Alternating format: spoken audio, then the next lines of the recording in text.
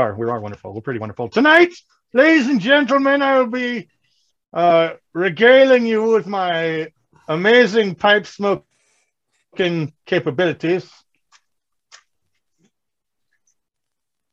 As he almost sets an entire box of matches on fire. I mean, isn't that part of smoking a pipe? I thought that was like part of the thing. I mean, if you don't set some, if you don't set something on fire, you're not doing it. If you don't,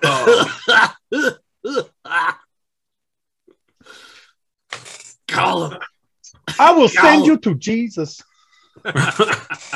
Well, speaking of sending to Jesus, we're the Black Tower Podcast, a Wheel of Time podcast. And we send out to everyone we possibly can all the tainty waves that we have to offer. I am, of course, your Blajan Mahale, Andrew. I am your Sorovan Mahale, Josh. And I am your Amin Khan Mahale, Daniel. And it is lovely to have you here on this another wonderful Tuesday evening if you are listening live or whatever the fuck day you want it to be if you're not. Yeah, that tracks. That's how YouTube works, isn't it? I think. That is how YouTube works. For the most part, yeah. Oh, that is accurate. And you should, even though the sale will not be going, you should keep an eye on our merch shop because we got some exciting new designs coming your way.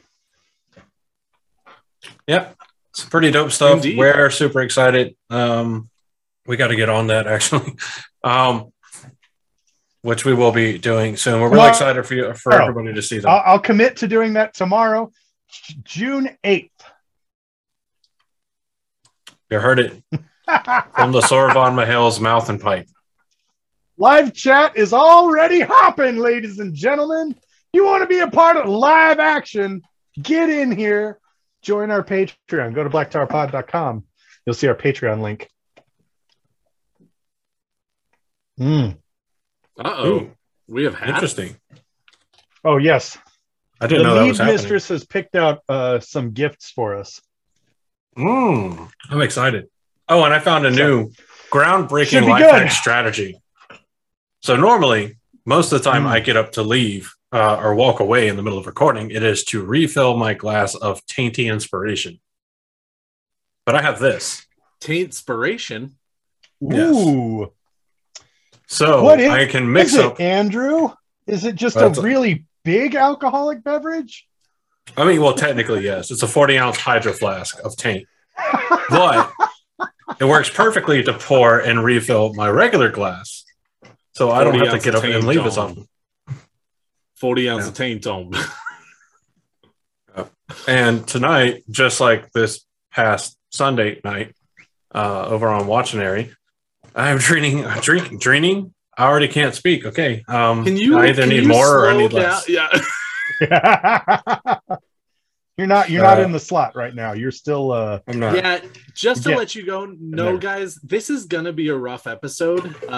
We'll tell you what the topic is in a bit to tell you exactly how rough it's gonna be. But this is why all of us need to be drunk and or high as balls to go ahead and get through this episode. I should have taken like 12 shots before I even started recording. I should have been so fucking blitzed. I couldn't even find the record button. You should have done as many shots as there are rings. That's fair. I could do that. I just bought a handle of Sailor Jerry, but I'm drinking rum punch. I thought we did. Which looks way more red. We did this one last week. Sort of. Not totally. But if you want more Black Tower podcast stuff, then you get here. Or if you're listening to this on YouTube and you're like, oh, live chat sounds dope, I want to hop in, which you can do for just $1 a month, honestly. And we really support. We really appreciate the support, not support the appreciate, but we do support your appreciation.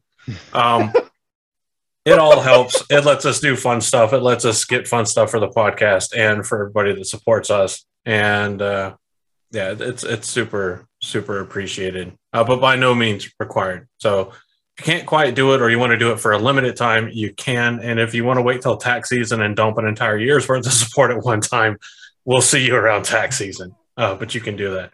So, but you can get links to that, our Discord, our merch store, both on Spreadshirt and on New Creations by Jim, by going to blacktowerpod.com, which is your one-stop shop for all things Black Tower podcasts. Fact. Yeah, that's a fact. Yeah, it's pretty dope. There's pictures up there from JordanCon 2022. There will be pictures up there from WhatCon, the inaugural WhatCon 2022, which we will all be at. And as you're listening to this as well.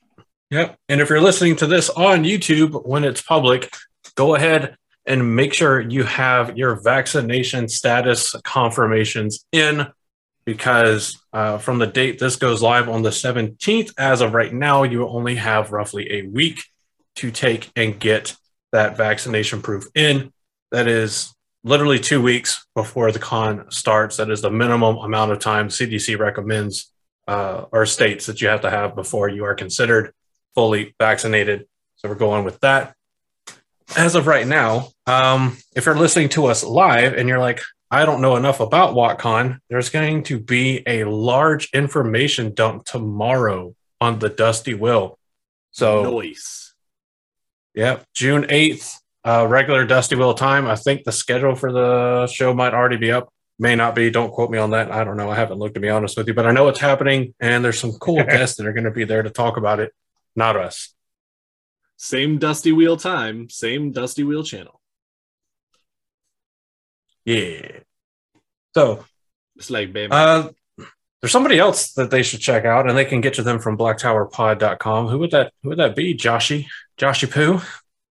Look at the Indiana Jones looking chibi of the cute lady who's got a rock pick and a rope and is ready to do some exploration.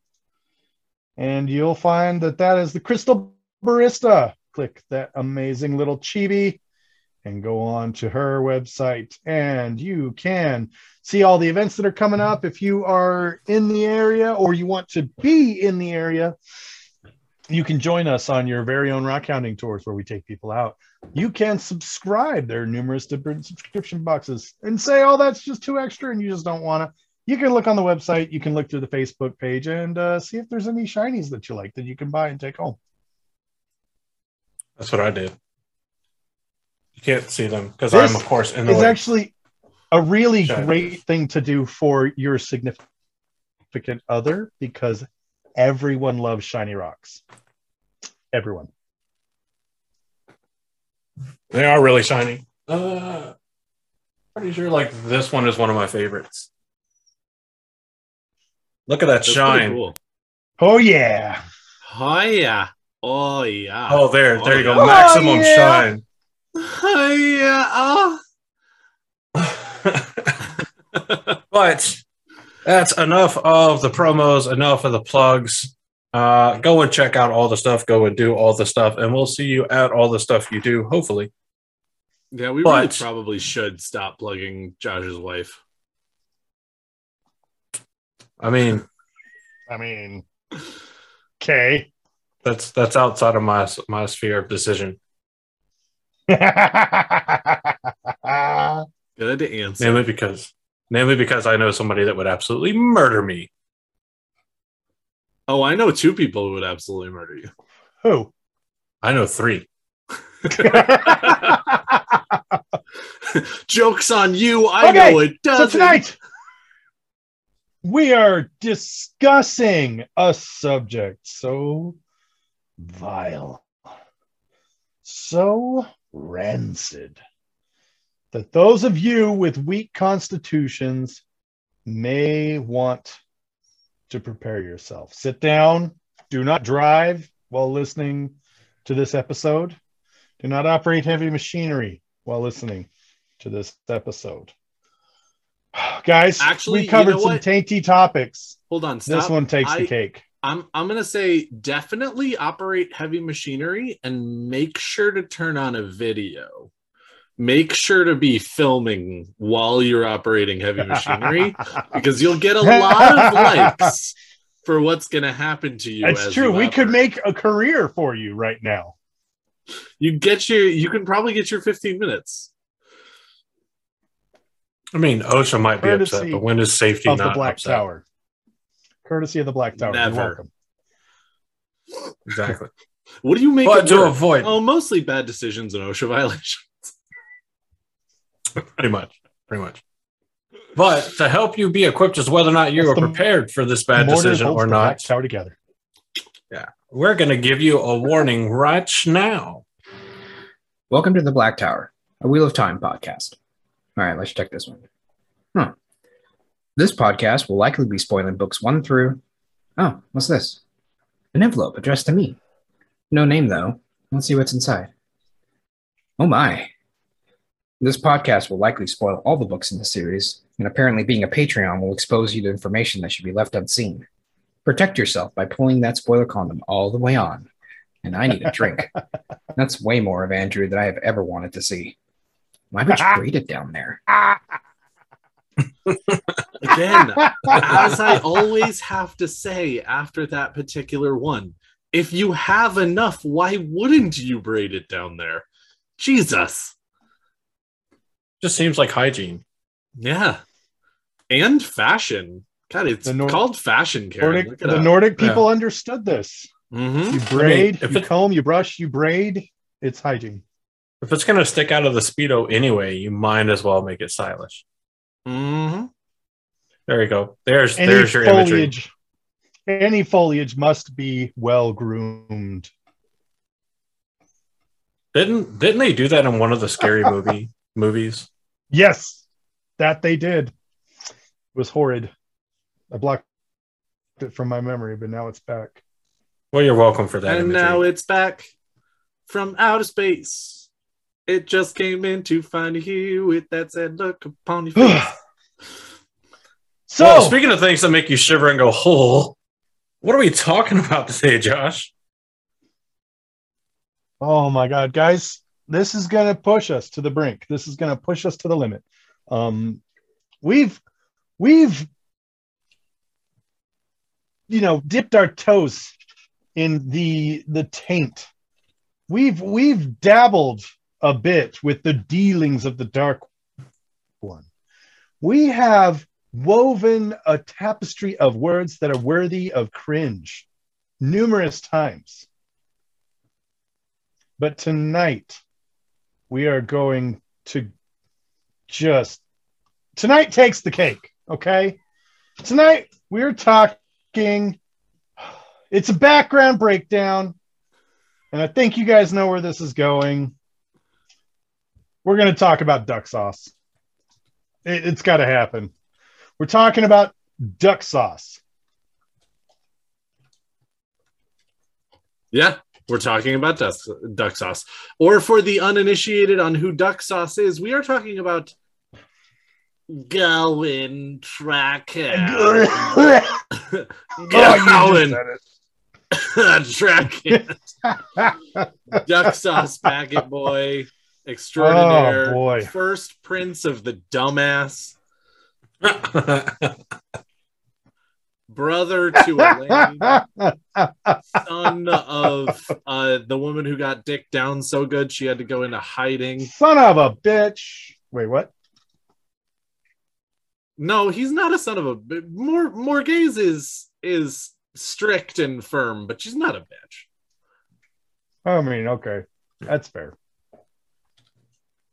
Well, let's talk about kind of one of the cool things that the story of Gawyn, and because it doesn't really tell us anything about Gawyn, it tells us more about Andor and the Lion Throne.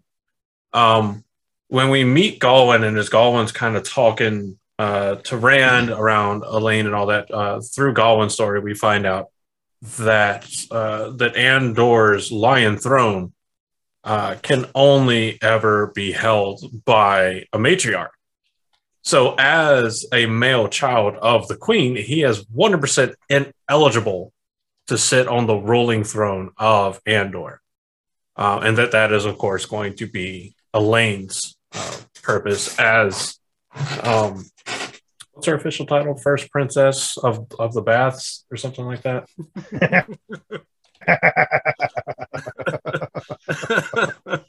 I'm daughter telling heir, you, daughter they're heir, the that's same character.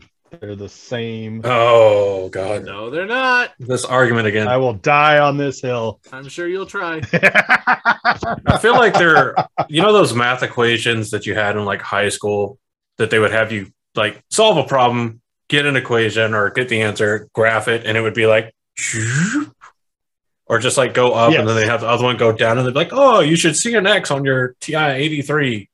Over expensive piece of junk fucking calculator that I hate it because I hate math. It's actually a really good calculator. I just hate math. That's Gawyn and Elaine. Elaine is on the track up, yeah, but she, like goes up and then stagnates. Gawyn just goes down and he like, instead of hitting the plateau and being like, you know what, I think I'm enough of a fuckhead right here. He goes, hey, hey Elaine, hold my beer. It just keeps going down. Hey Elaine, look what I can do. Yeah. Well, it's like a bunch of plateaus with like sharp drops, I guess.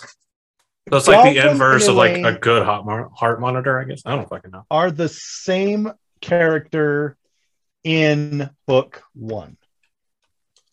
Okay. Now, obviously, they have wildly different story arcs. And eventually, Elaine is shown to be able to learn from mistakes and grow from them and be better for it. And Gawyn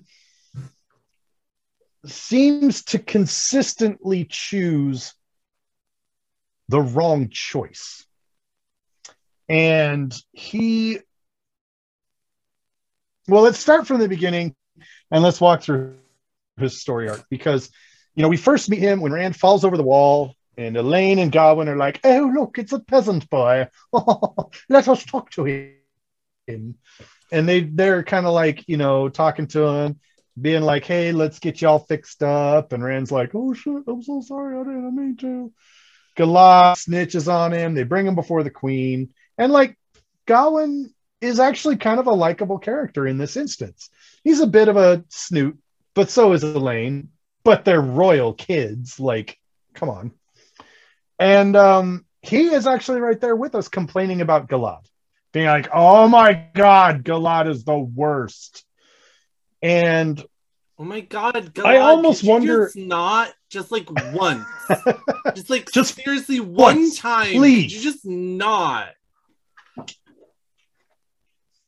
And I think I almost wonder if there's a portion of Gawyn that admires Galad. And that's why he makes the decisions that he does, because in the moment, he feels like he's making the right decision. And he always views Galad, because I believe he even says something about how Galad never has to worry about making a decision. He always knows the right thing, and he does the right thing regardless of the situation. Doesn't matter. Like he makes that point. So I almost wonder if Gawyn sort of, when he starts to feel lost, or when he starts to feel like he needs to figure something out, I think he takes some inspiration from his older stepbrother Galad. I'm making a reach here, by the way. It's definitely a little WWGD. Galad. What would Galad do in this situation? That is what I need to figure out. Not what would Batman do, not what would Jesus do, definitely not what would Rand do, but what would Galad do in this situation? It's interesting too, because Gawyn has an ordained, like, as of birth, purpose and role to fulfill in the Andorran royal court. As the eldest male child to the queen. And now that the queen has a female heir to the throne, or, well, just an heir to the throne, because it can only be a daughter, he now has a cemented place and purpose to exist within the royal court of Andor. Galad, on the other hand, does not. Galad only exists in the royal court simply by blood relation, being the son Tarangale? As far as we know, the only son, obviously we find out later he's not the only son of Tigraine. but it is the only son of Tigraine and Tarangale, Damodred. Not Damodred, Damodred. Damodred, yeah. I was like, wait a minute. That sounds like Is there Ned something Flanders I've just missed got about caught, these books? sounds like Ned Flanders got caught like cussing, like, damn, oh, dread. Like really weird. Well, Yeah. You know what it reminds me of? It feels like it actually was Demandred, and he just slipped up once and was like, "Fuck."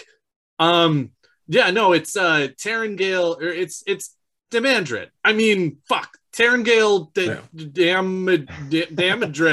Toogly Moogly. No. Right? Yeah. Which is funny because this is where we get like obviously where you get into the weird parts, and this is totally not on topic, but about how Rand is actually related to one of his wives, and Galad and Gawyn, because Galad, as the son of Tigraine and Tarangale, is related to Rand through Tigraine, and then since Galad and not Galad, since Gawyn and Elaine share the same father as Galad, they are also related to Rand. Yes, but they are through loosely. Tarangale. Yeah. And here's the best part. There's a blood link there, but not directly between them. And Rand we all know and that Moraine are if like it's a step away, then it's okay. And Rand and Moraine are like fourth cousins or something crazy. Oh yeah, yeah. They're both House. It feels like what was that science fair project that like there was a young girl in like middle school or something that did a history project tracking the lineage of presidents and found that like all but like 5 or something were related. Yep. Up to like Bush Jr. or something. I believe in a much more layman's term, it is called the 6 degrees of Kevin Bacon.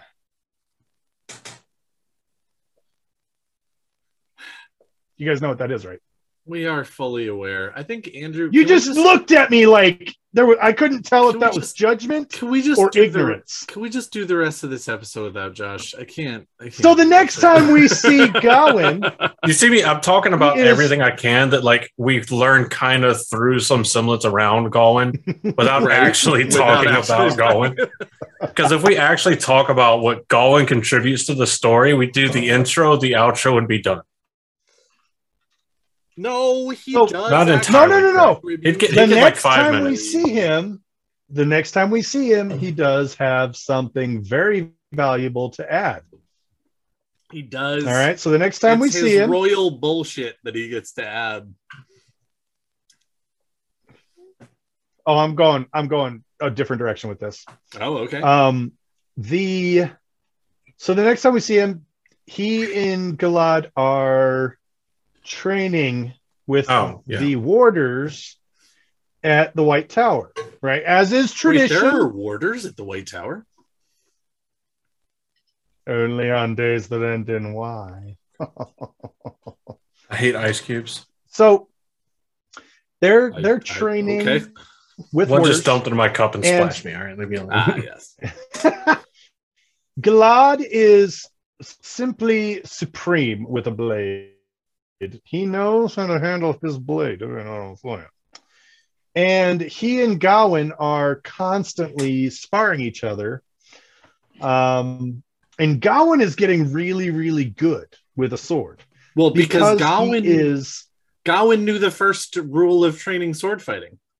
If you're the best sword fighter in the room, leave the room. But if you're the second best sword fighter in the room, keep training against the best sword fighter in the room. And that's exactly what they did. They kept training those two together because they know how important Gawyn's mission is, which is to protect Elaine at all costs. And so they keep going up against Galad. And this is part of another reason why I think I'm wondering if he is, admiring Galad a little bit. If he learns some of that admiration, because you see Galad just getting praise after praise after praise after. Everybody thinks he is the shit, and at some point in time, that's gotta fuck with you mentally. Like, there's that episode of My Name Is Earl. Are you guys familiar with the show My Name Is Earl? He makes a list of all the people that he's wronged. He goes to right the wrongs because he wants to fix his bad karma and get back onto good karma. I grew up in South Carolina. And All right. My name was Earl was the story of my first, second, third, and fifth removed uncle. Yes, we only count 5 with 4 fingers. My name is Earl. My name is Earl. No, but I like there's an episode where he like meets this guy. My second uncle, my third uncle. Who's a he meets a guy who's a complete tool. And the guy's just a jerk to everyone. He's a jerk to employees. And, you know, at one point in time, he's like, well, maybe karma did him dirty in another area. Goes to the bathroom, peeps over the stall. The dude's well endowed. And Earl just can't figure it out. Like, why? Why did bad karma give me such a raw deal, but he's such a jerk and he's got such a great life? Why do I remember this episode? Oh, dude, it's a good one.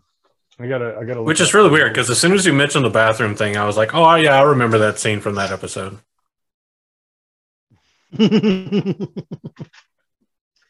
So, Gawyn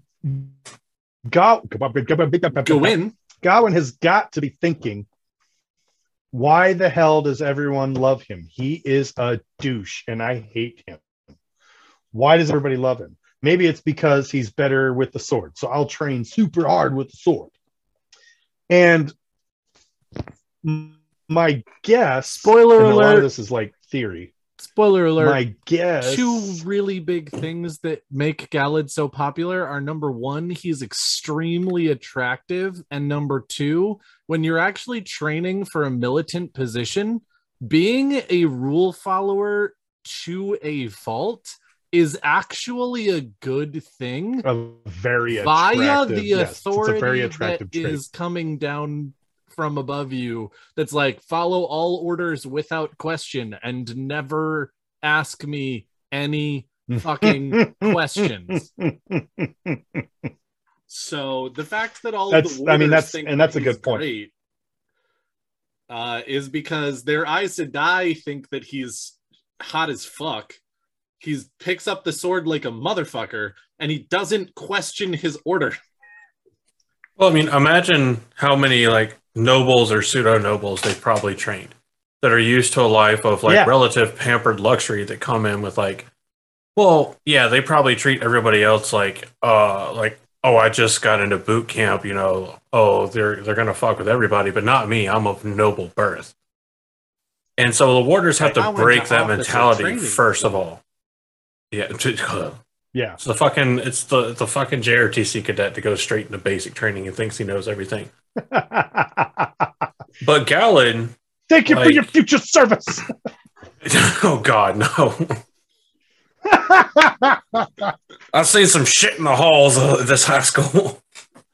People running, people falling, people being late for class. You don't know what I've seen. But yeah, shit. But Gawyn isn't that way. He's much more down to earth, which I think is definitely a byproduct of him not having a role in the royal court. So now, training to be a warder, yes, I might find a purpose that actually like does this, and I still have a claim to nobility. So, you know, it's my duty as a nobleman to do the right thing. And he comes at nobility from a really good point.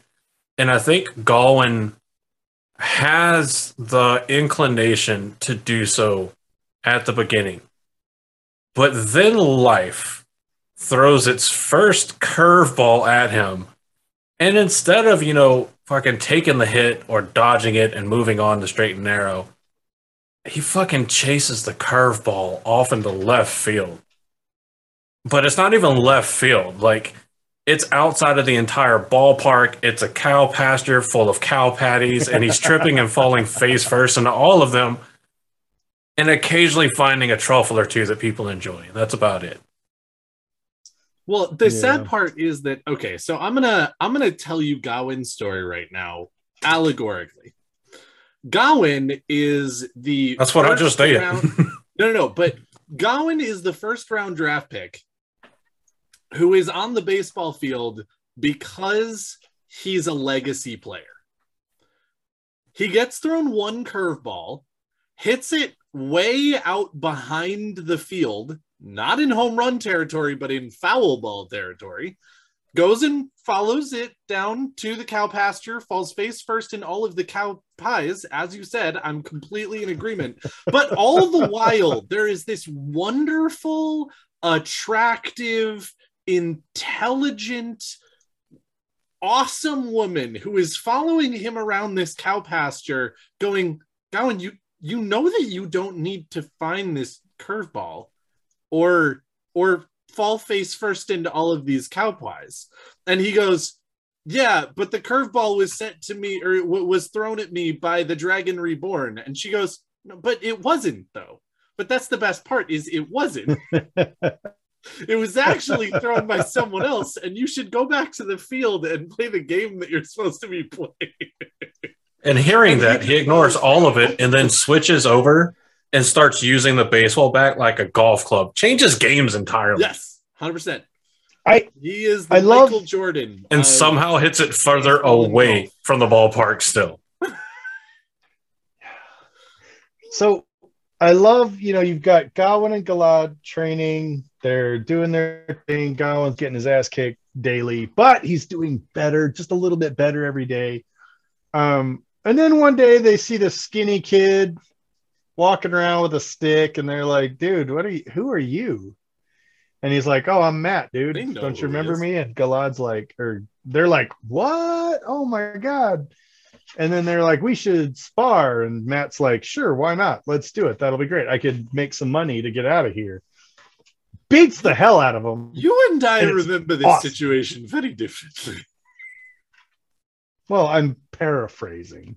Well, but even paraphrasing, I remember it being all of the other warders went, hey, you guys should spar. And all three of them went, nah, we actually think that's a bad idea. Well, but then the topic of money comes up. Like, all right, fine. If there's money on the line, then I guess I'll fight you. Exactly. I think it was Galad who first said it. Yes. Was like, I'll give you an Andorran crown. Yes, because and then like Galad all the other warders were like, we're in on this action, bro. Let's do this. That is the one Matt sees an opportunity to make that Galad has, which is overconfidence that he passes on to his little brother in spades. I swear, every time Galad hits Gawyn with his sword, he just gives him a little bit more. He's imbuing him with arrogance. They forgot to mention that he was training with the Shinai of arrogance, plus 5 to arrogance every time you hit someone. That's a good weapon, actually. That's a good idea for D&D. Right? They have this fight. That's a good weapon. Galad and Gawyn do get beat. It's not a horrible beat, but it is not good. It definitely embarrasses them in front of everyone. And the Aes Sedai now really don't like Matt because he beat up their hero. And Gawyn's like, okay, #respect. And Galad's like, fuck you right in the butthole, sheep herder. And then Matt leaves. And then almost immediately after this particular thing, because Matt has just left the city, there's a coup. And it's a bad one. It's a really bad coup. Not that all coups aren't bad, but this one's like particularly horrendous. And people get stilled and people get murdered because they're choosing sides, and it is civil war in the tower. And in the throes of this, Gawyn, and I definitely am of a mind that it's both the skills that he's gotten training with Galad, but also the fact that the trainer of the warders doesn't quite have his heart in it and can't bring himself to just murder Gawyn. So he's fighting with a bit of a hand tied behind his back. Gawyn just straight up murks the dude. Earns himself a blade master role for it because he is a blade master and Gawyn kills him. By the virtue, and then he takes over as leader of the warders. Well, the two warders he kills is Colin and Hamar. Yes, and Colin is one of the people that have been trying to train. Yeah. And Hamar is literally the guy that made him and Gawyn fight Matt. Mm-hmm. Just to teach them a lesson about combat. Because, he goes into the story of how the greatest blade master in all of history was felled by a farmer with a quarterstaff. That's right. So, yep. Because he got cocky. And that's one of the hardest lessons to, which, I mean, when you look at it from a training perspective, one of the hardest lessons to teach in the classroom is you're great. Your sword is fast. Your strikes are precise, but it could be better. No, what are you talking about? I'm great. Here I am going toe to toe with the best swordsman anyone's ever seen. And yeah, I'm losing, but I'm going toe to toe with him. Like, what more could you teach me? And Matt serves as this really great, like a humbling block, where it's like, just because you're good doesn't mean you're the best, first of all. And secondly, just because you're good at fighting someone with a sword doesn't mean you're not going to fight someone with other weapons. Well, and that was actually you need to be mindful of this. That was actually my favorite part of the story, because there are sort of two things that happen in that fight. And that's, number one is, I know that no one else technically knows it, but I feel like Gawyn and Gawyn feel it in the fight, because you get to know someone very well when you fight them or when you fuck them. Those are the two ways that you like really get to know a person. And there is something very, very special about Matt. We know this as readers, because not only is he Taviran, but the nature of his Taviran is very special.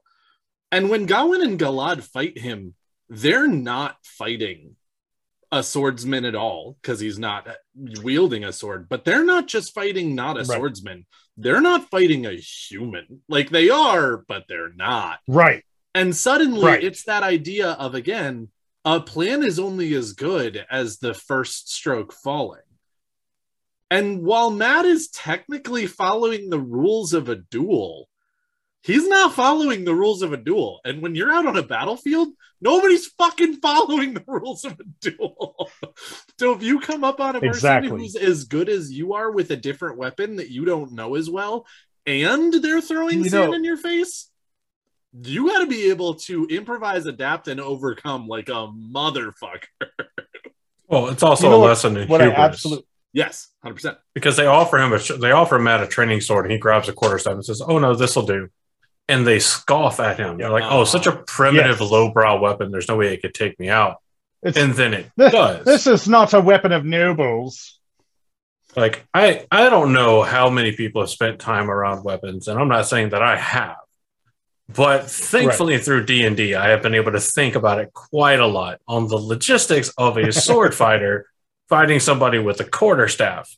And the advantage the quarterstaff has just purely on reach and mobility, because you can grab it anywhere, spin it around anywhere, and gain tremendous momentum with it, is absolutely ludicrous. Yes. And then later in the series, they're like, "Hey, yeah, that was really cool and all. Now we're going to give you a sharp, pointy bit on the end of it, and you can do this all again." Yeah. Also, in that fight, it's very, and it's very a third age portal gun. I really, really want the scene that this happens in the show to just have Matt go over and pick up the quarterstaff, but have it be small, like have it be like in his hand, and then he just walks over and one side comes out and then the other side comes out, and you just see you bastard. No. Do they get the surprised filter too? One of the things I will say that I like, yes, oh my god, I'd still laugh at that. That's how they should reveal the Donald map. Oh, there you go. Hood up, goes through this whole fight, and then once they're all like on their ass, Gawyn and Gawyn both look up and they're like, who exactly are you? And he throws back the hat, the hood, and he's like, Matt Cawthon. Matt Cawthon. No, wait. Cawthon. Matt Cawthon. And then he sips his martini and skates off. No, it's interesting you guys talk about like what Matt the would fuck? definitely on his Heelys. He On would his definitely Heelys. he would definitely scuttle away like Zoidberg. All right. Matt. Oh my god. Matt wears Heelys. Matt wears Heelys. I would totally be okay with Matt wearing Heelys if he doesn't go ahead and do the hood. He actually just has a pair of sunglasses on his head, and they go, "Who are you?" And he goes, "Cawthon, Matt Trim Cawthon." No. Doesn't use his fingers. He goes, "Shunk." Funk. I like what we're talking about when it talks about who's following the rules, because anybody who's done anything with like martial arts, any kind of study with martial arts, particularly when it comes to like jujitsu and judo and the things where you're throwing and falling and being thrown. Fujitsu? Anybody who knows how to behave in a classroom, they know that you in a classroom behave very differently than you would on the street. Like that's just how it is. Yes, definitely. When in the classroom or fist fight on the street, it's a very different story. When you throw someone in a classroom, they're going to be rolling with you or flipping with you so that they A, don't get their wrist broke. Yeah, no, and exactly. B, it actually helps you learn to perform the maneuver properly. Mm-hmm. So when Matt comes out and he's just a complete and total wild card, he doesn't know the rules of the training yard. They're like, okay, we're doing the rules of the training yard. And they learn very quickly, oh, this is a street fight. Yep. And neither one of them have the ability to really go, okay, street fight rules. Now they just keep doing what's always worked for them in the past. And it doesn't work for them this time. And that's the lesson that is taught to them. And it's just, it's a valuable one. And I think that is another piece of what molded Gawyn into his future overconfidence, is that he looks at the situation and learns, oh, this is how it is. And yeah, it gets real dicey from there. But yeah, he's a hand. Yeah, let's push forward into Gawyn's legacy of fuckery. Yeah. Which thankfully it's not that long, because he kind of just keeps showing up basically at exactly the same place that he was. So for many books, his legacy of fuckery just looks very similar.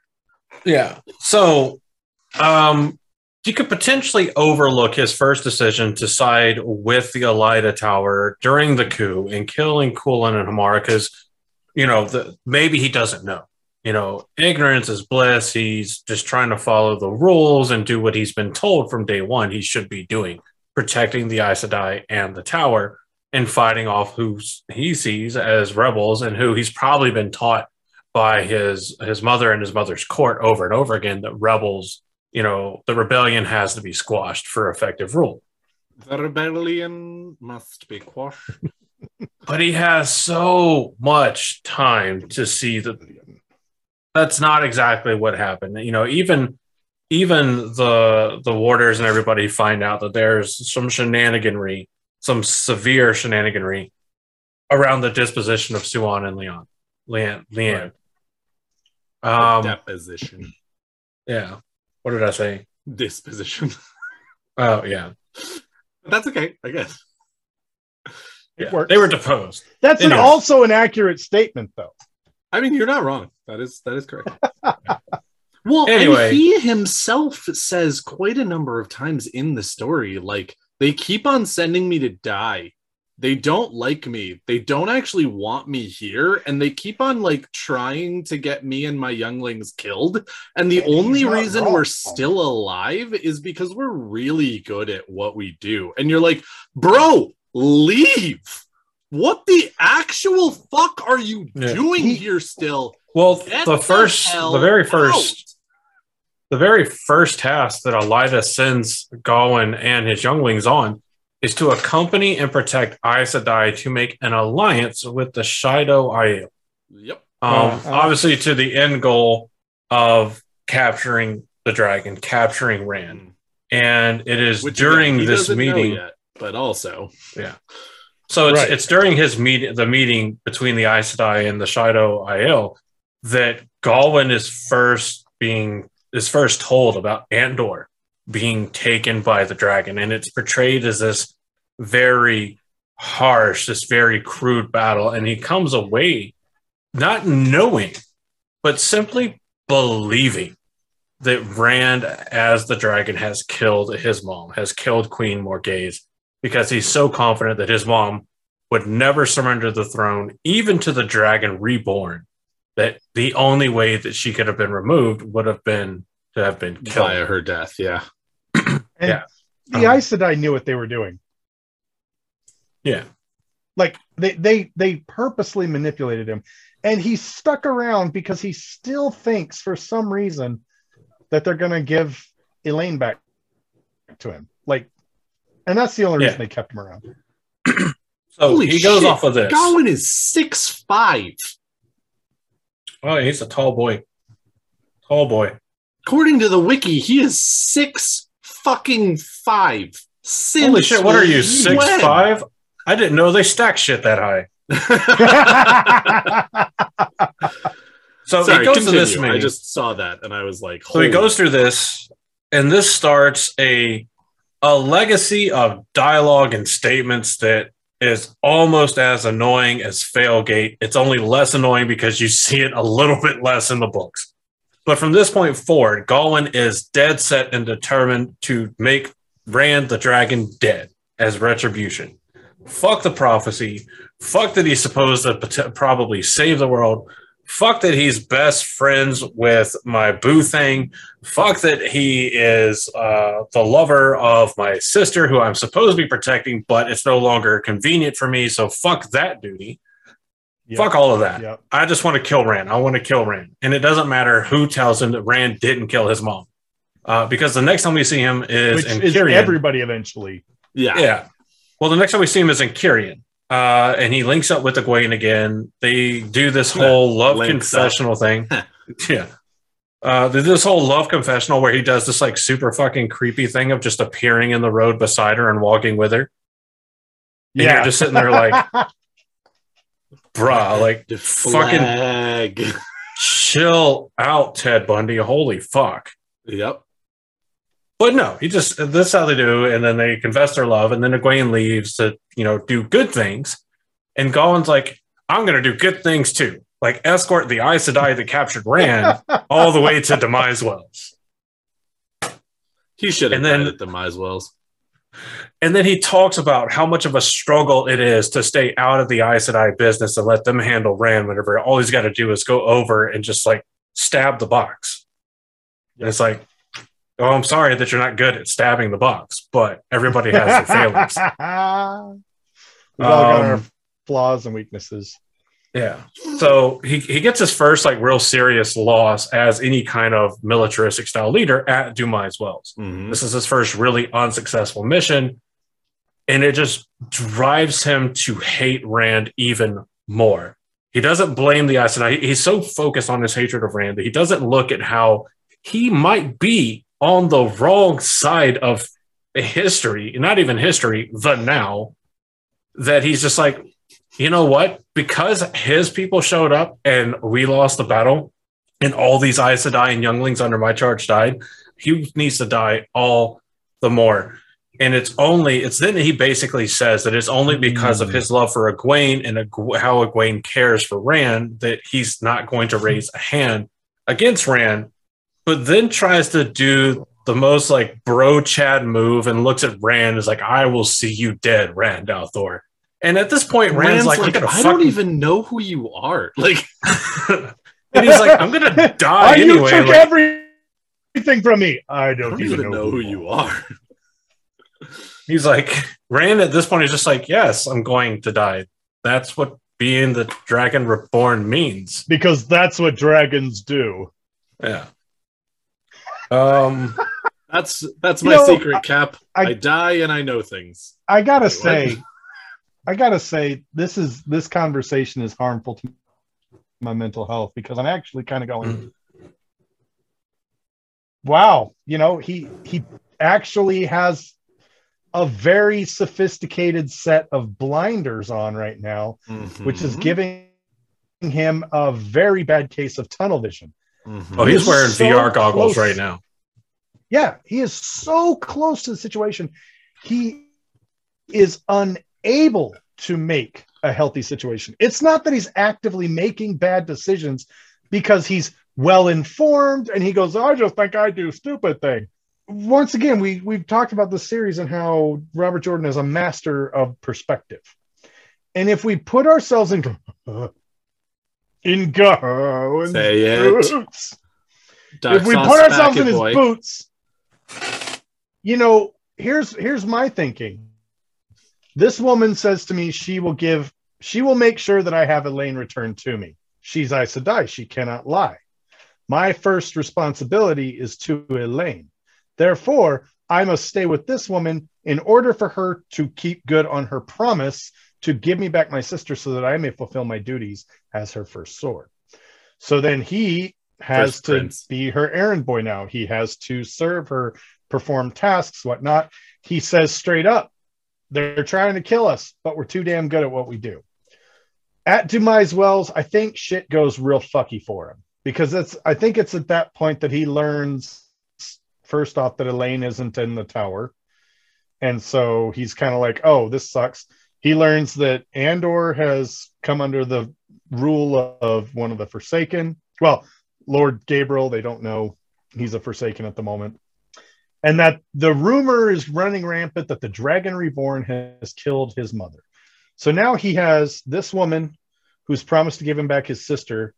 Service to her is all that much more important because now Elaine is the queen, the rightful queen. And now shit just got desperate. So now he has to take matters into his own hands because he realizes that an Aes Sedai did say, but she didn't say when. And then what else does he see?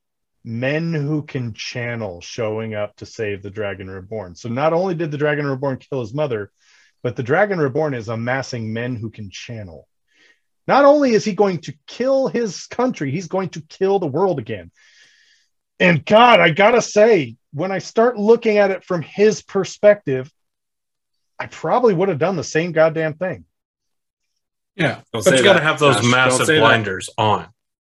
Yeah, edit that out, Andrew. Edit that out. Don't. I'm leaving it. You're going to have to live with that on the internet for the rest of your life.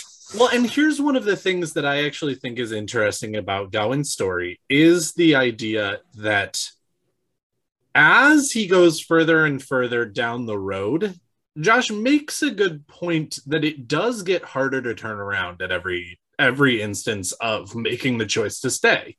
And we already know that Gawyn does have a certain amount of, oh, you think I can't do this? Okay, great. Hold my beer. And so every time that the Aes Sedai actually put him and his men in danger and they come out unscathed or with minimal losses, he does definitely have that resurgence of arrogance, that resurgence of, see, hold my beer fucking works. Like, and so there is definitely that part. And again, I do see very much the Aes Sedai that I am following are the antithesis of Rand al'Thor. The Aes Sedai that Mabuthang is leading is thinking that they're going to ally themselves with Rand al'Thor.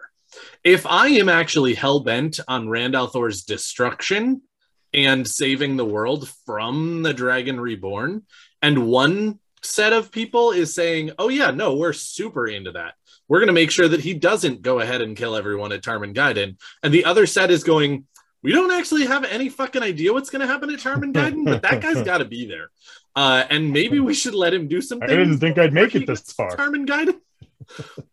Definitely it is more appealing when you hate someone's guts to see them in a prison in the safest place on Earth until they have to go ahead and fulfill their duty as the chosen one. Than to have them run around rampant, being able to do all kinds of things, including kill other people's mothers. Now, again, I think that he is horrendously misinformed at the beginning and doubles down on his misinformation over and over and over again, which I cannot agree with, which is one of the reasons, again, sort of universally, just because we feel like we can understand certain aspects of Gawyn, and we can. He's a well-written character in terms of what he brings to the story. But no, all of them combined is just too much. It makes a character that I cannot actually see myself walking a mile in their shoes, because I'd get a quarter mile into it and go, why am I not wearing shoes anymore and walking on broken glass? This doesn't make any fucking sense. I mean, and let's look at what it ultimately takes for Gawyn to realize, hey, maybe, just maybe, I made a bad decision. So after I made bad fucky wucky. Yeah, and Elida tried to make me sleep in the forever box, because that is what he comes to when he leaves Dumai's Wells and is like, we'll just go back to the tower, I guess. He goes back with what remains of the younglings, gets to the tower, and is stopped by the Tarvalin guards and told that under strict orders of the Amerlin, they are not allowed inside the walls of Tarvalon. And he just kind of goes, but why though? And they're just like, because she said so. And he's like, but why though? And they're like, because she said so. Now go do something useful. And then he's like, okay, well, we can't really, his next thought is, okay, well, maybe now's a chance to go back to Andor and see what's going on in Camelin and maybe, restore the throne and do that. But he can't because of the winter. And there's, this little thing called the entire fucking rebel army that is actively at this point laying siege to the White Tower. Pops out of nowhere in some ways. Yeah. And Gawyn, while he's thinking about, did I make the right or wrong decision, doesn't sit there and keep moving his younglings around to avoid combat and stay safe, because obviously neither side wants him or his group. He's like, well, we'll just continue with the prescribed thing. The lady that said we're not allowed in the house, so we got to stay outside, like outside dogs. But we're going to keep working for her. And they run guerrilla raids on the rebel army under the command of Gareth Bryn. Yep. Led by his previous mentor. Yeah. Yep. And eventually, Gawyn sits down and for one of the first times in his life, thinks hard about the shitstorm that has been his life since coming to the tower and goes, it really seems like Elida meant for me to die at Dumai's Wells. Or any of the other missions that she's sent me on. And he finally takes hold of this idea and is like, this has got to be this. And he's like, well, I can't send my younglings against the armies of Gareth Bryn because they're gonna inevitably die, because Gareth Bryn is the shit. But I also can't make them traitors. And eventually he spars with Sleet and Marlesh and learns that Egwene has been captured in the White Tower. And of course, for Gawyn, this is the straw that breaks the first Prince of the Sword's back. Yep. And he abandons the younglings, tells them to continue to follow Elida because he is convinced that Elida is going to execute Egwene. And so he goes to the rebel tower, not because he thinks they're right, not because he thinks Elida is wrong, not because, Elida tried to get him killed several times, but because he thinks that Gareth Bryn and Suan and the rest of the rebel Aes Sedai and military are the only chance at saving Egwene. Fuck what's right. Fuck all this. I don't idolize my brother anymore. I don't give a shit. Let's save Egwene. and Gareth Bryn even like berates him a little bit and reprimands him and says, your duty is to Elaine. Now you've gathered these men under your banner and you're just going to abandon them. And he's like, oh, I can't lead them to death. I can't make them into traitors. And Gareth Bryn is like, buddy, the second you took charge, that blood is on your hands. It does not matter what happens. When they agreed to follow you and you agreed to leave them, you took a responsibility for those men. Welcome to being a goddamn adult, Gawyn. Maybe you should try it sometime. And I love how Gawyn's like, well, fine. Jeez. Like he just kind of shrugs it off. He's kind of like, oh, okay, that sucks. Yeah. Yeah. Finally he ends up. Go ahead. I was going to say, finally, after being berated by Gareth Bryn about abandoning his charges, abandoning his men, which Gareth Bryn, of course, is like, I never taught you to abandon what you were accountable for. He finds out that the only reason... Like, shut up, you're not my real dad. Yeah. Are you? They finally talk about... Gareth Bryn and Suan tell him that they're under strict orders from Gawyn not to come and try to rescue her from the White Tower. But she's doing fine, and she's actually doing really well from the inside. And then he finally talks to Gareth. Sit down ever because of the buttocks, but also she's doing real well. And that's whenever Gawyn finally learns about Lord Jabril and all the fuckery there. And he's like, but Rand definitely killed my mom. And Gareth looks at him like he has 69 heads and is like, nice.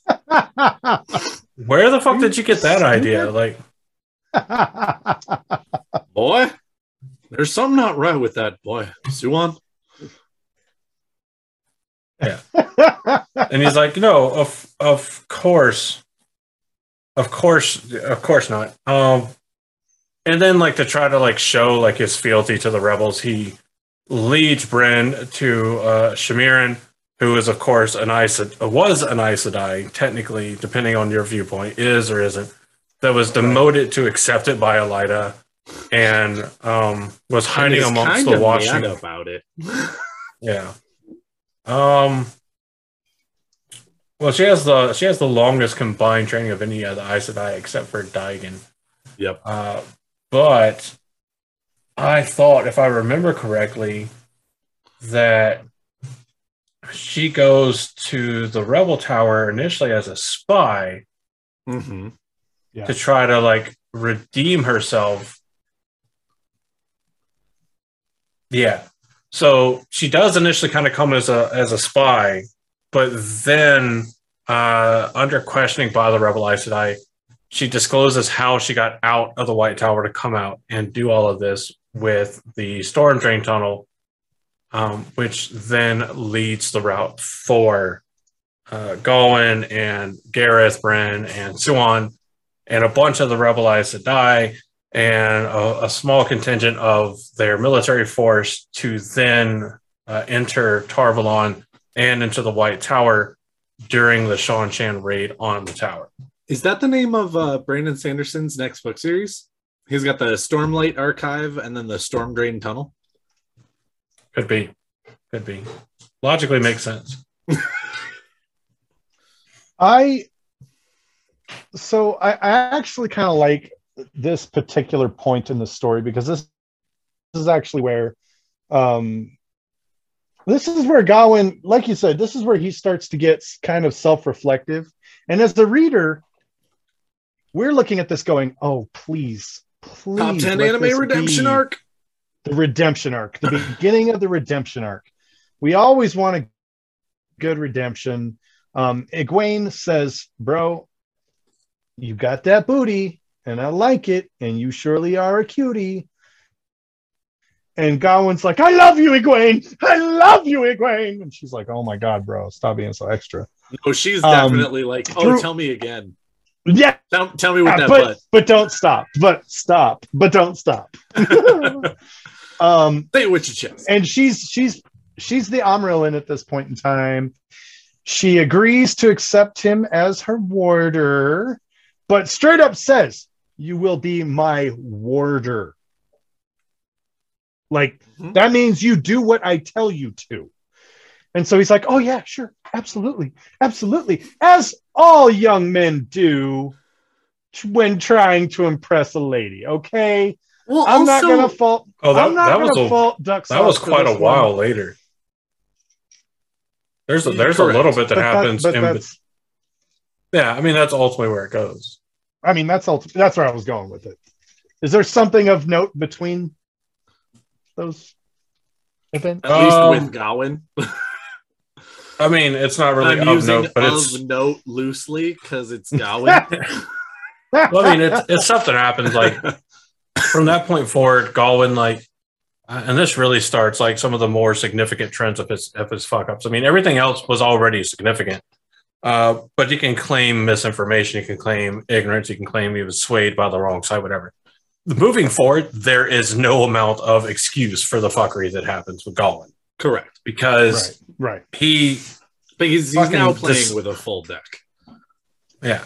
Because now he decides he's going to stick to Egwene like flies on stink on shit. Will not leave her side. And Egwene just practices this whole thing of just ignoring him. Like, bruh, you're doing way too much. Chill the fuck out. And you finally, are so extra. Finally, they get into this argument.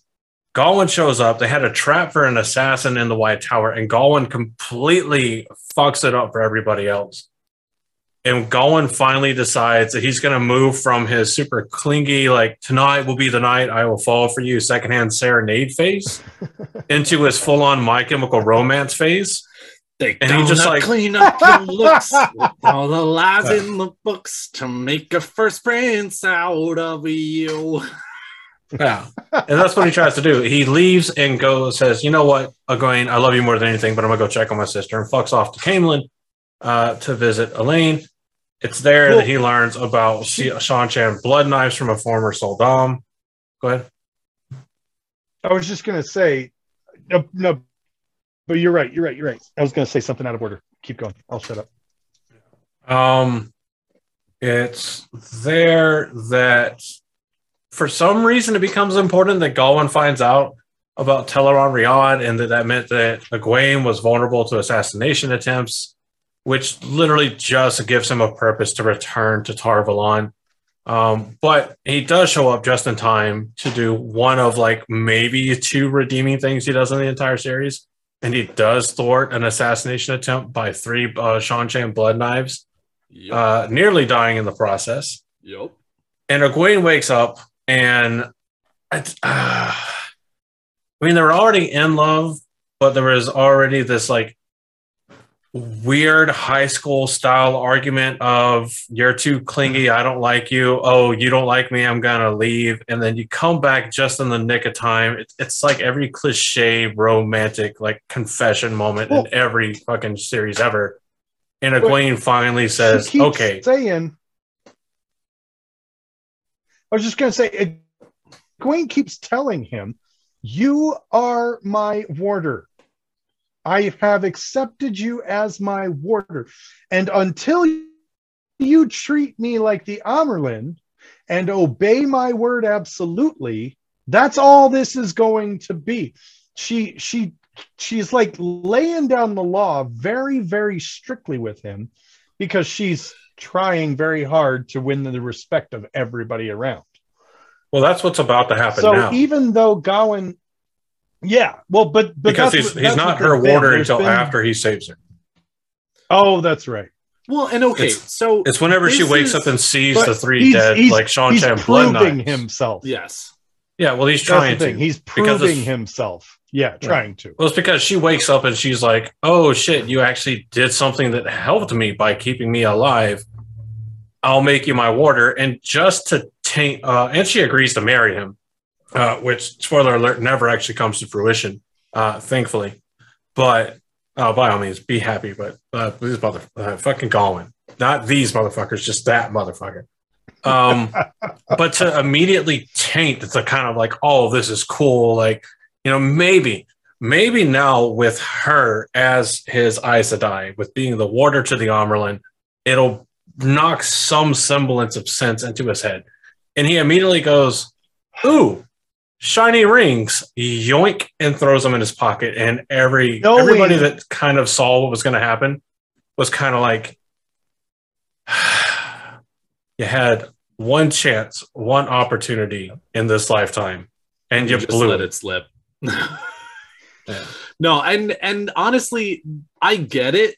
I do, in terms of he is now extremely jaded on the White Tower, and he is extremely jaded on the Amerlin seat, and he is extremely wary of everything Aes Sedai, because up until this point, the experience that he's had with Aes Sedai are they're lying sacks of shit who try to get me and my charges killed.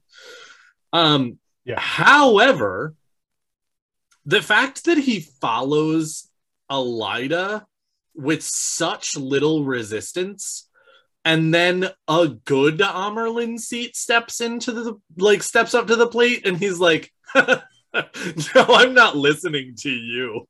You're a dumbass. Is like, Gawyn, I will kill you myself. Like, I will come into the pages and murder you myself before you can get water bonded to a Gawyn, because fuck you so hard in the butthole right now. Like, I hate you so much. Yeah.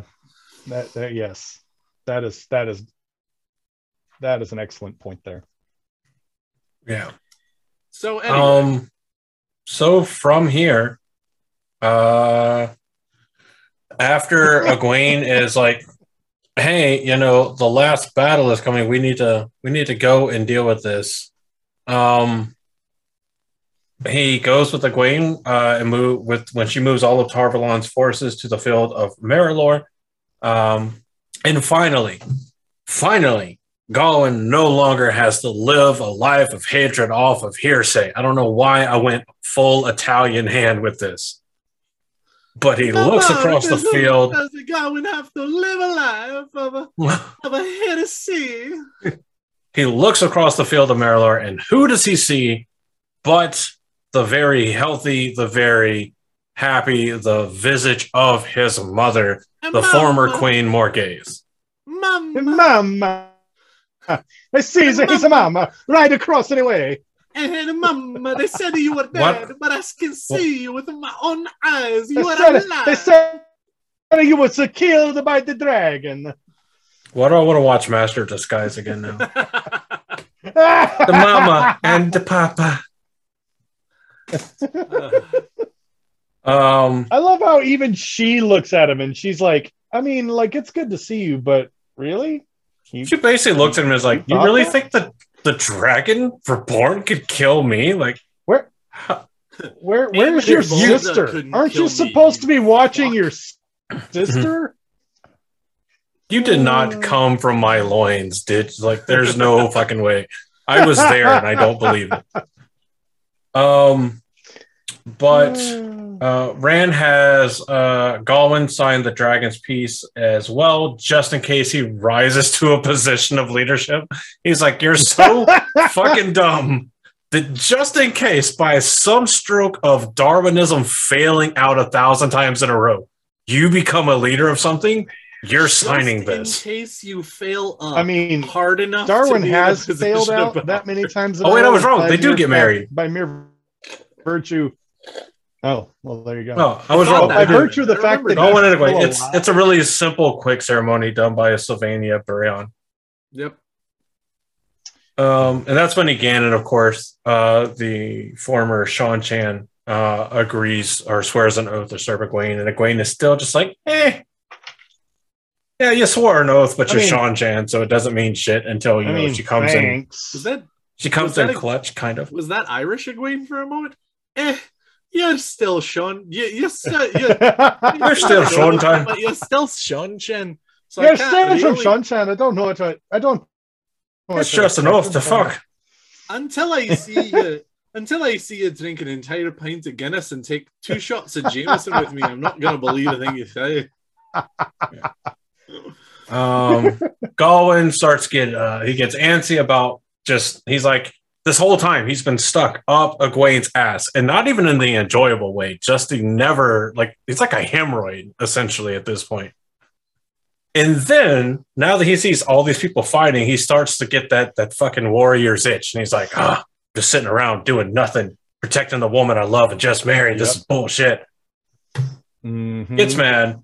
Cuts down a few Trollocs that managed to get trenches. Through. Yeah. Cuts down a few Trollocs. Still wants to fight.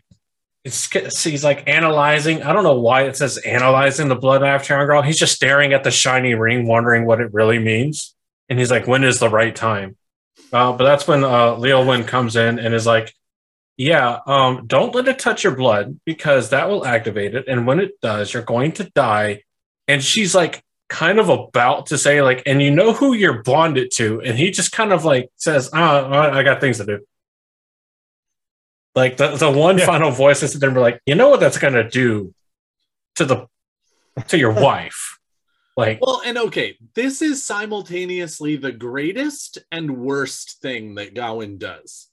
Because it's horrifying because he knows what he's doing is bad and that it's going to get more than just him hurt. And he's going to harm someone else irreparably, even if he does actually fulfill what he's trying to do. However, it has two amazing side effects. Number one is we don't have to deal with Gawyn in the Fourth Age. Throw yourself in and rid us of your stupidity. Dead. And then number two is that in the throes of madness, if you will, that overtake Egwene as she feels Gawyn die, she goes Super Saiyan 12, rediscovers a weave that has never been done except for like one other time, incinerates the fuck out of an entire group of channelers who are actually kind of kicking ass. And then turns into Solid Crystal because she's like, I'm a queen bitch. Wait. And then well, I like the blood knife later on. I thought in order to prevent her from going into the throes of despair, Aegyanin and Bail Doman bond to her to become new warders.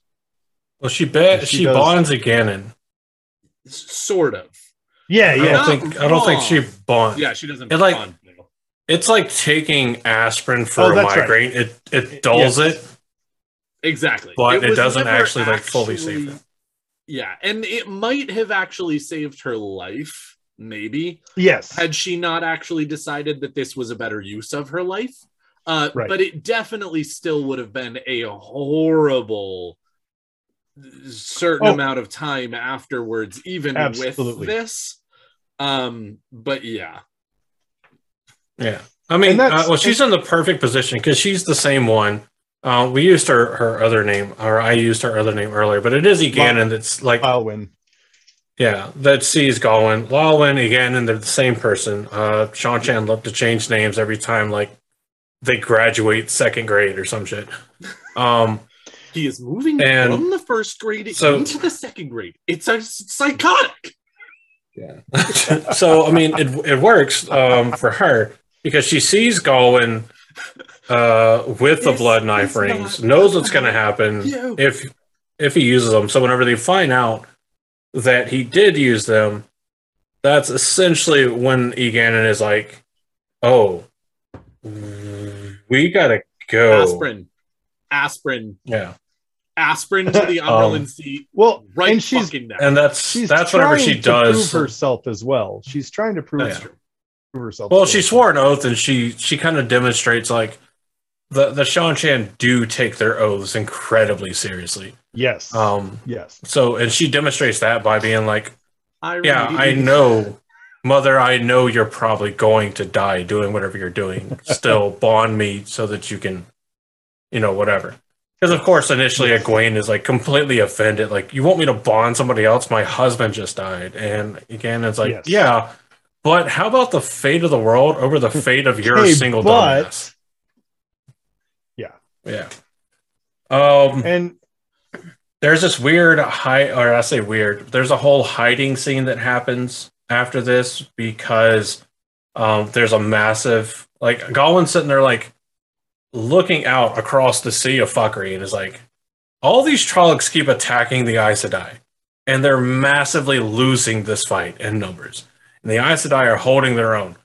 Why do the Trollocs keep doing this? And about the time he realizes, oh, distraction, this is playbook 101, a massive Sauron army is gatewayed or travels into the midst of the Aes Sedai camp, routes the Aes Sedai. Gawyn and Egwene hide. Come to find out, someone else that we know fairly well, Leanne Sharif, is hiding as well. And we find that out whenever Gawyn and Egwene try to slip away. Leanne Sharif is detected. And detected. So they keep doing this. So Gawyn tells Egwene to stay hidden while he scouts ahead, and it's during this move when he activates one of the blood knife ter'angreal. Yeah. And he notices that he can move faster with the ring on. And he gets too far ahead of Egwene, feels her panic when she's captured, comes racing back to her. But it's Ganon who saves Egwene. Gawyn continues to because scout. she takes her oath seriously. Weird. Yeah. He manages to defeat a dozen Saurons by himself with the blood knife ring, and they manage to sneak out of the camp and skim back to the tower. And it's later, he gets too impatient, puts on the remaining two or Dawning, the remaining two, is like, I'm going to go do something, fight Demandred, confronts him, and was like, oh, I don't recognize any of your forms. And Gawyn was like, oh, shit. Even with 3 blood knife ter'angreal, I can't even go toe-to-toe with you. And then Demandred's like, this is boring. Let's stab. I love how Demandred makes fun of him first, though. Yeah. He's like, you know what those do, and you put them on? Dumbass. Well, and again, he's even playing with him because in the scene, Gawyn's already dead. Demandred just ends his suffering because his blood has touched the rings. Doesn't Demandred basically say that? He slices him like 3 times in the fight, and his blood touches the rings. And isn't that essentially what Demandred says? He's like, there's almost no point in fighting you. You're already dead. No, and Demandred is almost like, so this is the point where, okay, so people go ahead. Show me your skill and I may grant you mercy. Yes. So this is the point where everybody gives Galad a lot of credit for coming into the fight and Demandred going, oh shit, okay, you're actually really good at this. I'm better. You might have a little bit of right. skill. I'm better than you, so I'm not actually afraid of you. But like, if I wasn't who I am, I'd be frightened. Gawyn, think about what that means. Like he does a little bit do that as well with his comment. I mean, it's way more condescending, and it's like, oh, you're better than I thought, but you're still nothing. No, exactly. It's he cuts him a couple of times. His blood touches the rings. Demandred knows what that means. He goes, buddy, why are you still fighting? Like, you're already done. And then Gawyn is basically like, because I need to take you out. And Demandred is like, okay, I actually respect your drive to try and do that. Again, never gonna fucking happen because you're already dead. But you know what?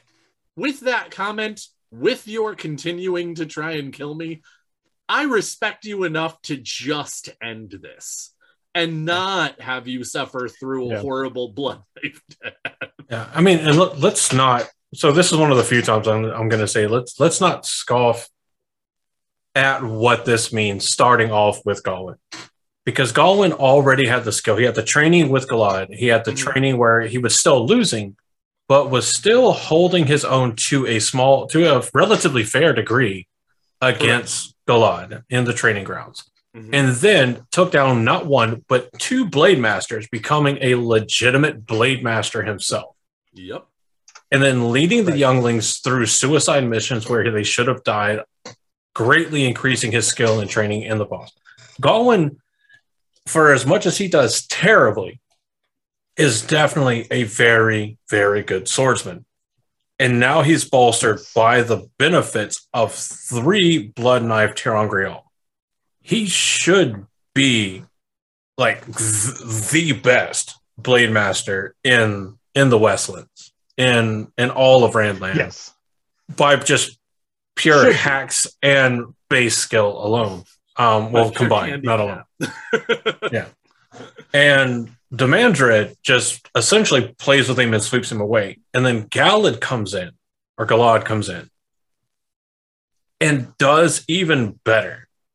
And that made me gain a lot of respect for Galad, because to do better than a by rights blade master with 3 Terangrial that are making him way faster and still put up more of a fight than that guy did means Galad is incredibly strong. And then you look at Lan and you're just like, I didn't realize they had Ultra Instinct in the Third Age, but okay.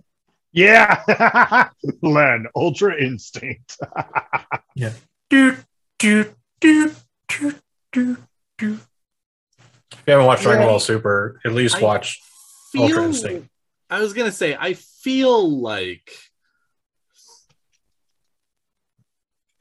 one of the things that serves Galad very well is that it's an interesting story arc, and I'm actually going to go into, now that we've actually sort of covered the history, I'm going to go into my final thoughts on Gawyn, and it's going to include some final thoughts on Galad. From the beginning, Gawyn is kind of a dumbass. And he just gets to be more of a dumbass as the books go on. Now, again, I still very, very much respect the character of Gawyn for his place in the books, because I have met people in my own life who I look at them and go, I can only describe you as a complete moron. You forward some people's plots, but you are so stupid or so ignorant or make such bad decisions in clutch situations that I cannot respect you. I understand you, but I cannot respect you. And that is Gawyn from start to finish. Almost every turn, there are I can count the number on one hand of times where I actually fully agree with Gawyn's decision and think he's doing the right thing. Every other time he's being a complete moron. Now, again, he has a lot of things going for him at the beginning of the books, and then he has a lot going not for him in the middle of the books, and by the end, he's damaged goods. That is absolutely true. And I think that it's a situation where Gawyn, in his training with Galad, and being closer to Galad and the Warders, and going ahead and going through all of this different stuff with his stepbrother, he ends up getting a lot better at certain things. Then it's kind of this perfect storm that happens where he gets into a position of authority that he doesn't really deserve, and that is really kind of a sham. And that's where Gawyn starts to really stagnate, if not actually start to fall. Whereas Galad leaves this situation, and now instead of being the best swordsman in the room, he goes to other rooms where he's learning new things, and he's getting better at different situations, and he's learning information, and he's learning personality, and he's learning gray area, and he's learning all of this different stuff. And so when he steps into the ring with Demandred at the end of the books, he is in such a better position based on what he's done since leaving the tower and stopping training as a warder. Whereas Gawyn only gets up to that point because he is still the exact same kid who couldn't beat his brother, but was close. And then his brother got way better, and he stayed here. Yeah. He puts on the rings and he gets better because he's got more skills because they're magic. But he never actually gets up to the Exactly. point of being Galad because he is just chilling at a level. He stays in the room where he's the best swordsman. He stays in the room where he's the best leader, and he's not that good at it. Yeah. Well, it also seems like some of his... Sorry, go ahead. Well, and I'm just saying, like, Gawyn is such a tragic story of his own making. And it's the reason that we call him Duck Sauce and the reason that we don't like him is because of that stagnation, is because of whatever.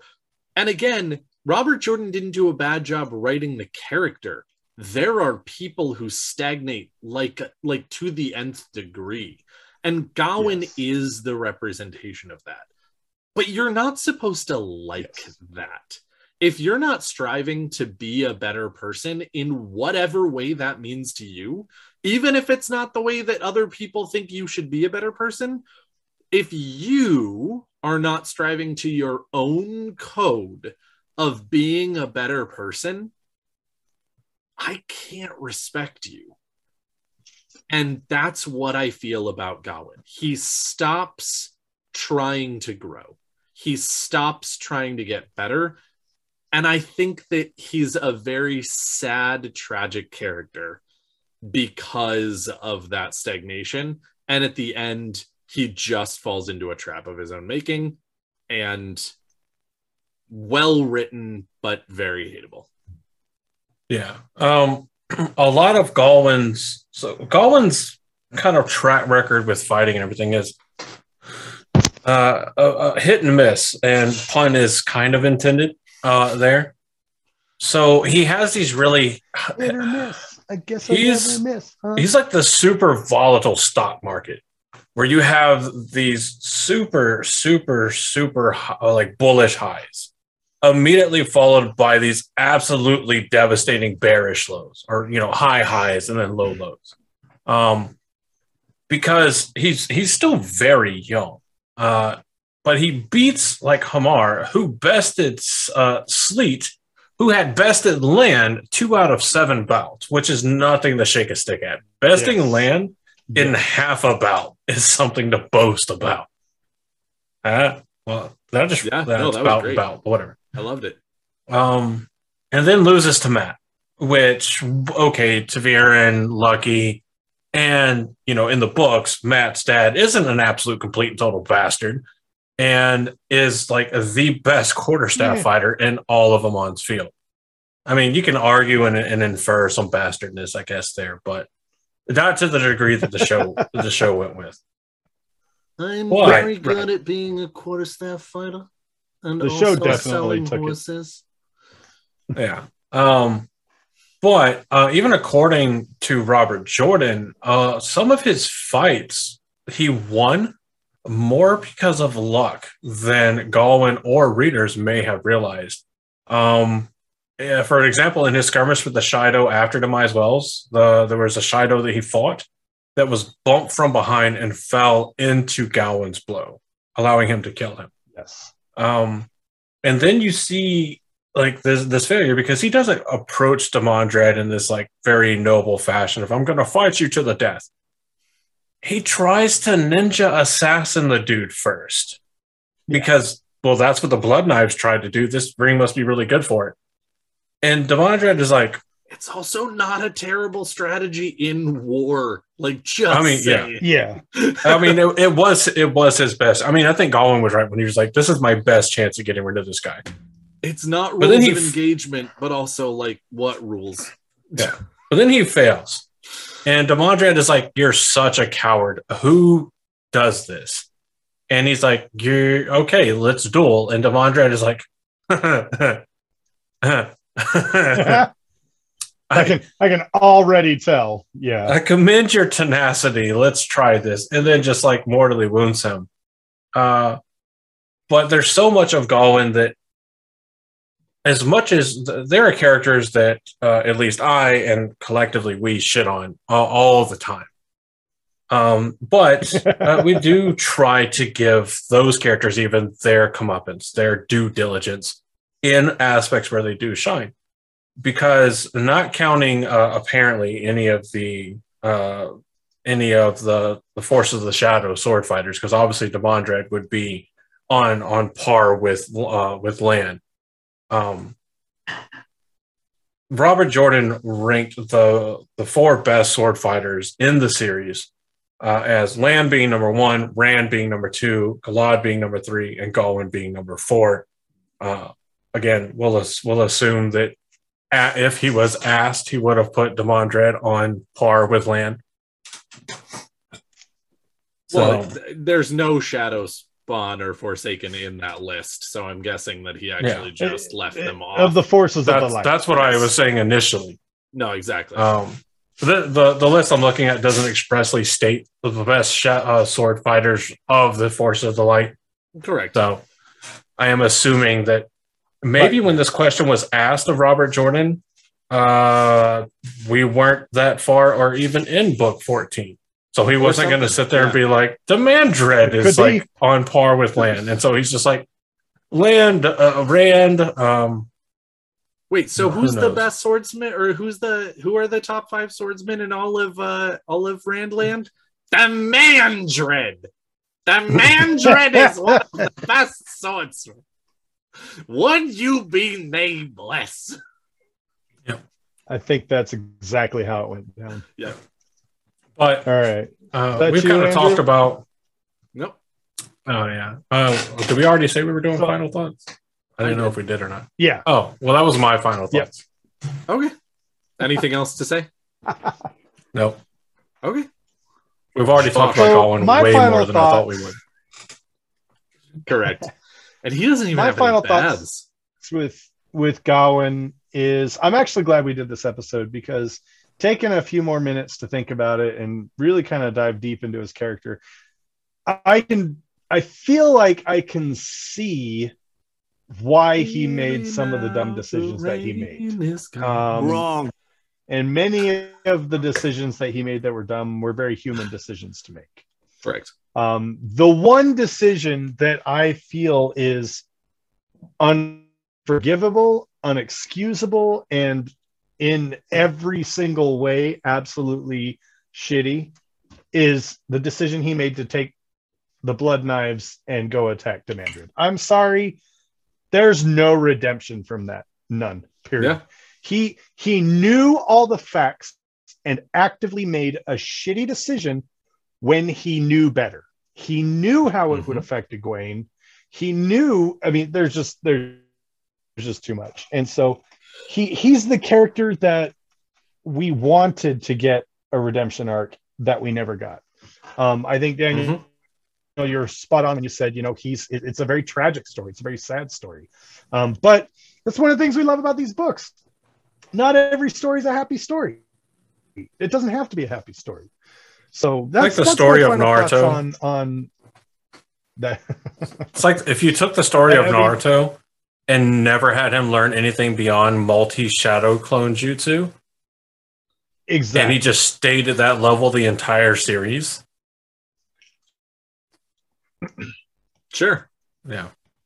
We're going to go with that. That's how it would have went. I like what Morshadi in the live chat said, is that he is, in essence, reverse fridging. Because he pushes other people's stories ahead. And yeah, I don't hate it. I do. Well done, Why are you continuing to just use that word when it does not mean what you think it means? Thank you, everybody, for being here. Thank you for joining us on this week of the Black Tower podcast. We hope that you have enjoyed this episode, and we thank you for conducting yourselves in an orderly fashion while receiving your weekly dose of the taint. And we hope that after this episode, you're just a little bit more insane than you were when you first started. So from all of us here at the Black Tower, I have been Josh. I have been Andrew. And I have been hurt really hard on the inside by this episode, but I still think it was good. And I have also been Daniel. And from all of us here at the Black Tower podcast, thank you for going on that journey with us. Thank you for sticking with us and sticking by us just as hard as so many fucking characters stick by Gawyn. And we hope that you're having a lovely rest of, or a lovely morning, whatever day that is. And in case we don't see you again, good afternoon, good evening, and good night.